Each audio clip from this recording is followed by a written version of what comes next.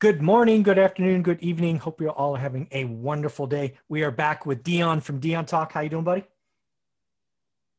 Howdy, Mike. Ready for round two. There you go.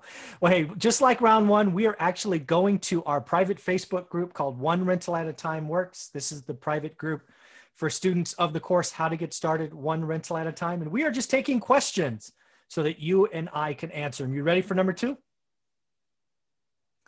Shoot. All right, this one actually calls you out, so it'll be interesting to talk about. So here we go. It says, I'm curious, what would you do in this situation? I have a tenant with a lease that converts to month to month, July 1st, so just about a month. For the last 12 months, the tenant is paid on time 9 times. They paid late fees and were very upfront on knowing they would be late the other 3 times. So good communication is what that sounds like to me. They've never been late in back-to-back months. Okay, rents have exploded in my area. If I went for a tenant turn, I could add $300 to the rent and still be below live listings and comps in the area. They just reported that they will be late this month, so that must be June. My concern is a planned payment date is 1 pay period from next payment due date. Okay, I'm worried it will be more problematic now. The tenant has an established job in healthcare, and the health crisis has not been a problem. I was planning on doing Dion's binder method to the tenant and getting a raise in rent locked in. Now I'm not confident that they can pay the current rate consistently, much less market rate.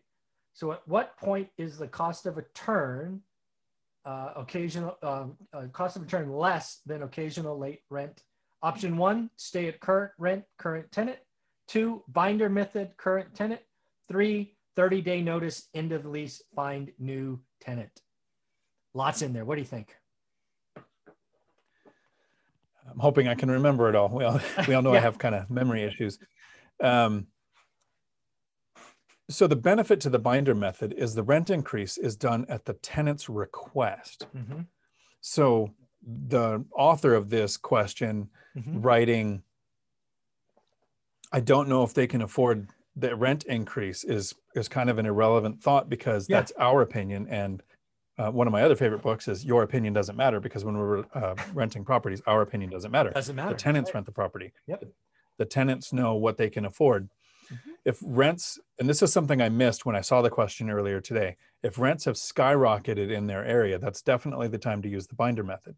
I've generally used it when I first acquire a property, because getting the tenants to ask for rents to go up and ask for longer leases is a strategy that makes it really easy for me to work full-time and self-manage 16 units because I don't have to do a tenant flip.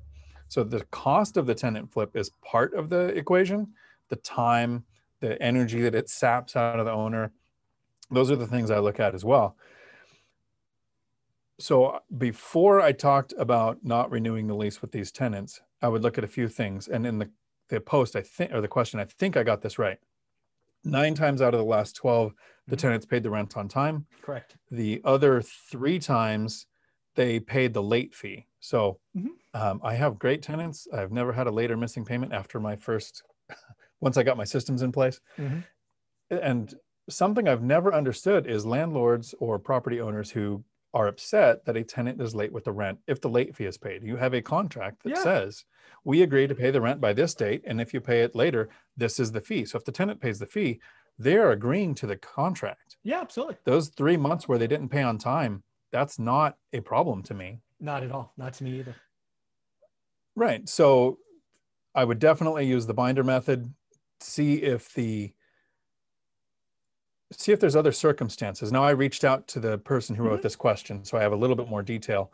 I have some tenants who are either disabled or retired, and they get paid on the 3rd. So when I acquired the properties, they always struggled because the rent was due on the 1st and late by the 5th. And if the 3rd was Friday, Saturday, Sunday, sometimes they were being paid the day they had to pay the rent, and getting the funds through would cause a late fee. So we made an alteration to all of their leases where their due date was the day they get paid, giving them then 5 days from that date to make their payment without a late fee, making a lot less stress for the tenant. The day of the month that I get the payment doesn't matter to me. No, that's awesome. And these tenants that this person was talking about, one has consistent pay, one has inconsistent pay. Mm-hmm. So this is where I might actually ask you the question back. If you knew that their pay is enough to handle the rent increase, but sometimes one of the tenants has an inconsistency to their income to where they make a good amount through the year, but sometimes there's chunks in a couple of months and then a month or two with lower income.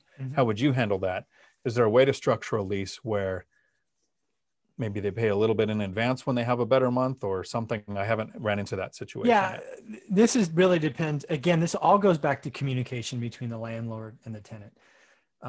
Back in my early career, so this must be 15 years ago, I had one tenant that for whatever reason wanted to pay rent every 2 weeks, right? They got paid every 2 weeks and they just knew for whatever reason that if the money was in the account, it would be gone. So after them struggling a couple of months, we had a sit down meeting and said, what's going on? And they're like, it would really help me out if I owed you rent on the 1st and the 15th. Never had that happen before, but for this situation, and they never missed a payment again because we just took the rent, divided it in half and said, you owe me $400 on the 1st and $400 on the 15th. They were happy. We were happy. It was no problem. So I think it's a conversation.